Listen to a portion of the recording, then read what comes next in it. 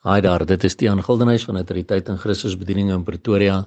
Dit is Sondag 13 Februarie 2022 en die teksvers wat die Here op my hart geplaas het om met jou te deel vandag kom eerstens uit Spreuke 4 vers 23 wat lees: Bewaak jou hart, meer as alles wat bewaar moet word, want daaruit is die oorspronge van die lewe. Nou, hoekom sou dit so staan dat uit jou hart uit is die oorspronge van die lewe? Want Lukas 6 vers 45 sê, wat die hart van vol is, loop die mond van oor. Daarom is dit altyd baie maklik om uit te vind, wat gaan in iemand se hart aan. Selfs mense wat sê hulle is kinders van die Here, maar as jy luister na wat by hulle monde uitkom, dan kom jy agter die oorspronge van hulle lewe. Dit wat uit hulle hart uitkom, is nou nie jy's regtig bewaak vir die dinge van die Here nie, want hulle praat die dinge van die wêreld, hulle praat soos die wêreld, en al hierdie goed wat by hulle monde uitstroom, is nie die dinge van die Here nie. Maar tog sê hulle is Christene, en die oomblik as jy met hulle praat en hulle sê, hoorie, maar wag so 'n bietjie, dit is mos nou nie hoe ons nou moet lewe nie, dit is mos nou nie wat die Here van my en jou verwag nie. Man, dan is die aanval onmiddellik op jou, dan sal hulle sê, ja, maar jy weet, die Here ken my hart. Ek weet, my hart is reg voor die Here.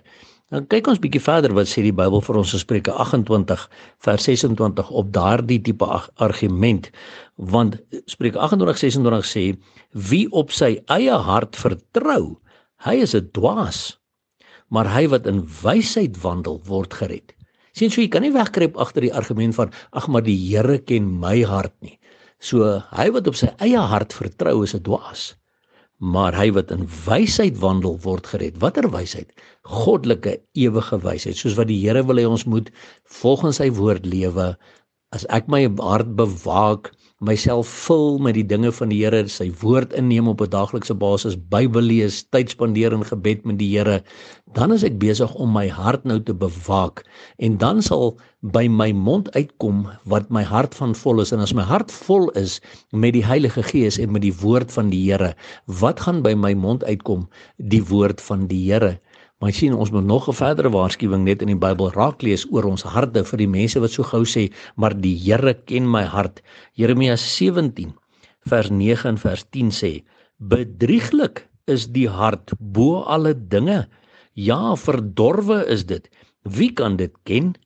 Ek, die Here, deursoek die hart, toets die niere, om aan elkeen te gee na sy weë, volgens die vrug van sy handelinge. Want die punt is, so baie keer is hierdie mense wat jy sê, o, maar die Here ken my hart, die vrug van sy handelinge is nie die vrug van die Heilige Gees, ongelukkig nie.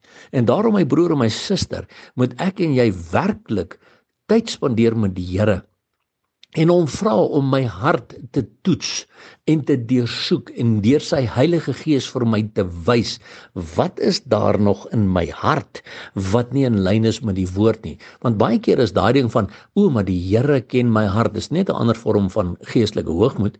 Jy weet, ek het niks verkeerd gedoen nie, ek is okay, die Here ken my hart.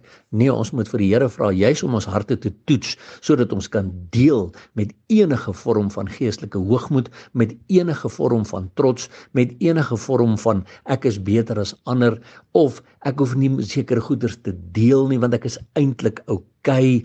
Nee, ons moet juis vir die Here vra, Here, wys vir my wat is in my hart, wat nie in lyn is met die skrif nie, dat ek kan deel daarmee, dat ek in oorwinning kan kom, sodat my hart vol kan wees van die Heilige Gees en die woord van God, sodat ek ook my hart kan bewaak, meer as alle dinge, deurdat ek my hart dan vol maak met die dinge van die Here en die Here van die dinge.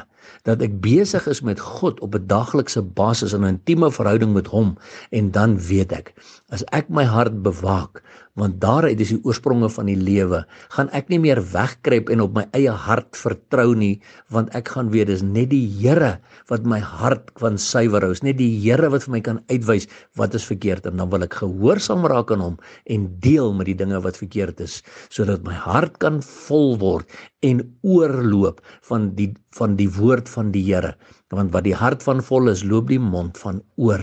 En mag ons monde oorloop van die Here en van die liefde van Jesus, totdat Jesus kom om ons te kom haal, juis omdat ons harte bewaak as kinders van die Here. My broer en my suster, ons hou aan uitroep, Maranatha, kom Here Jesus, en onthou, Jesus Christus is baie lief vir jou.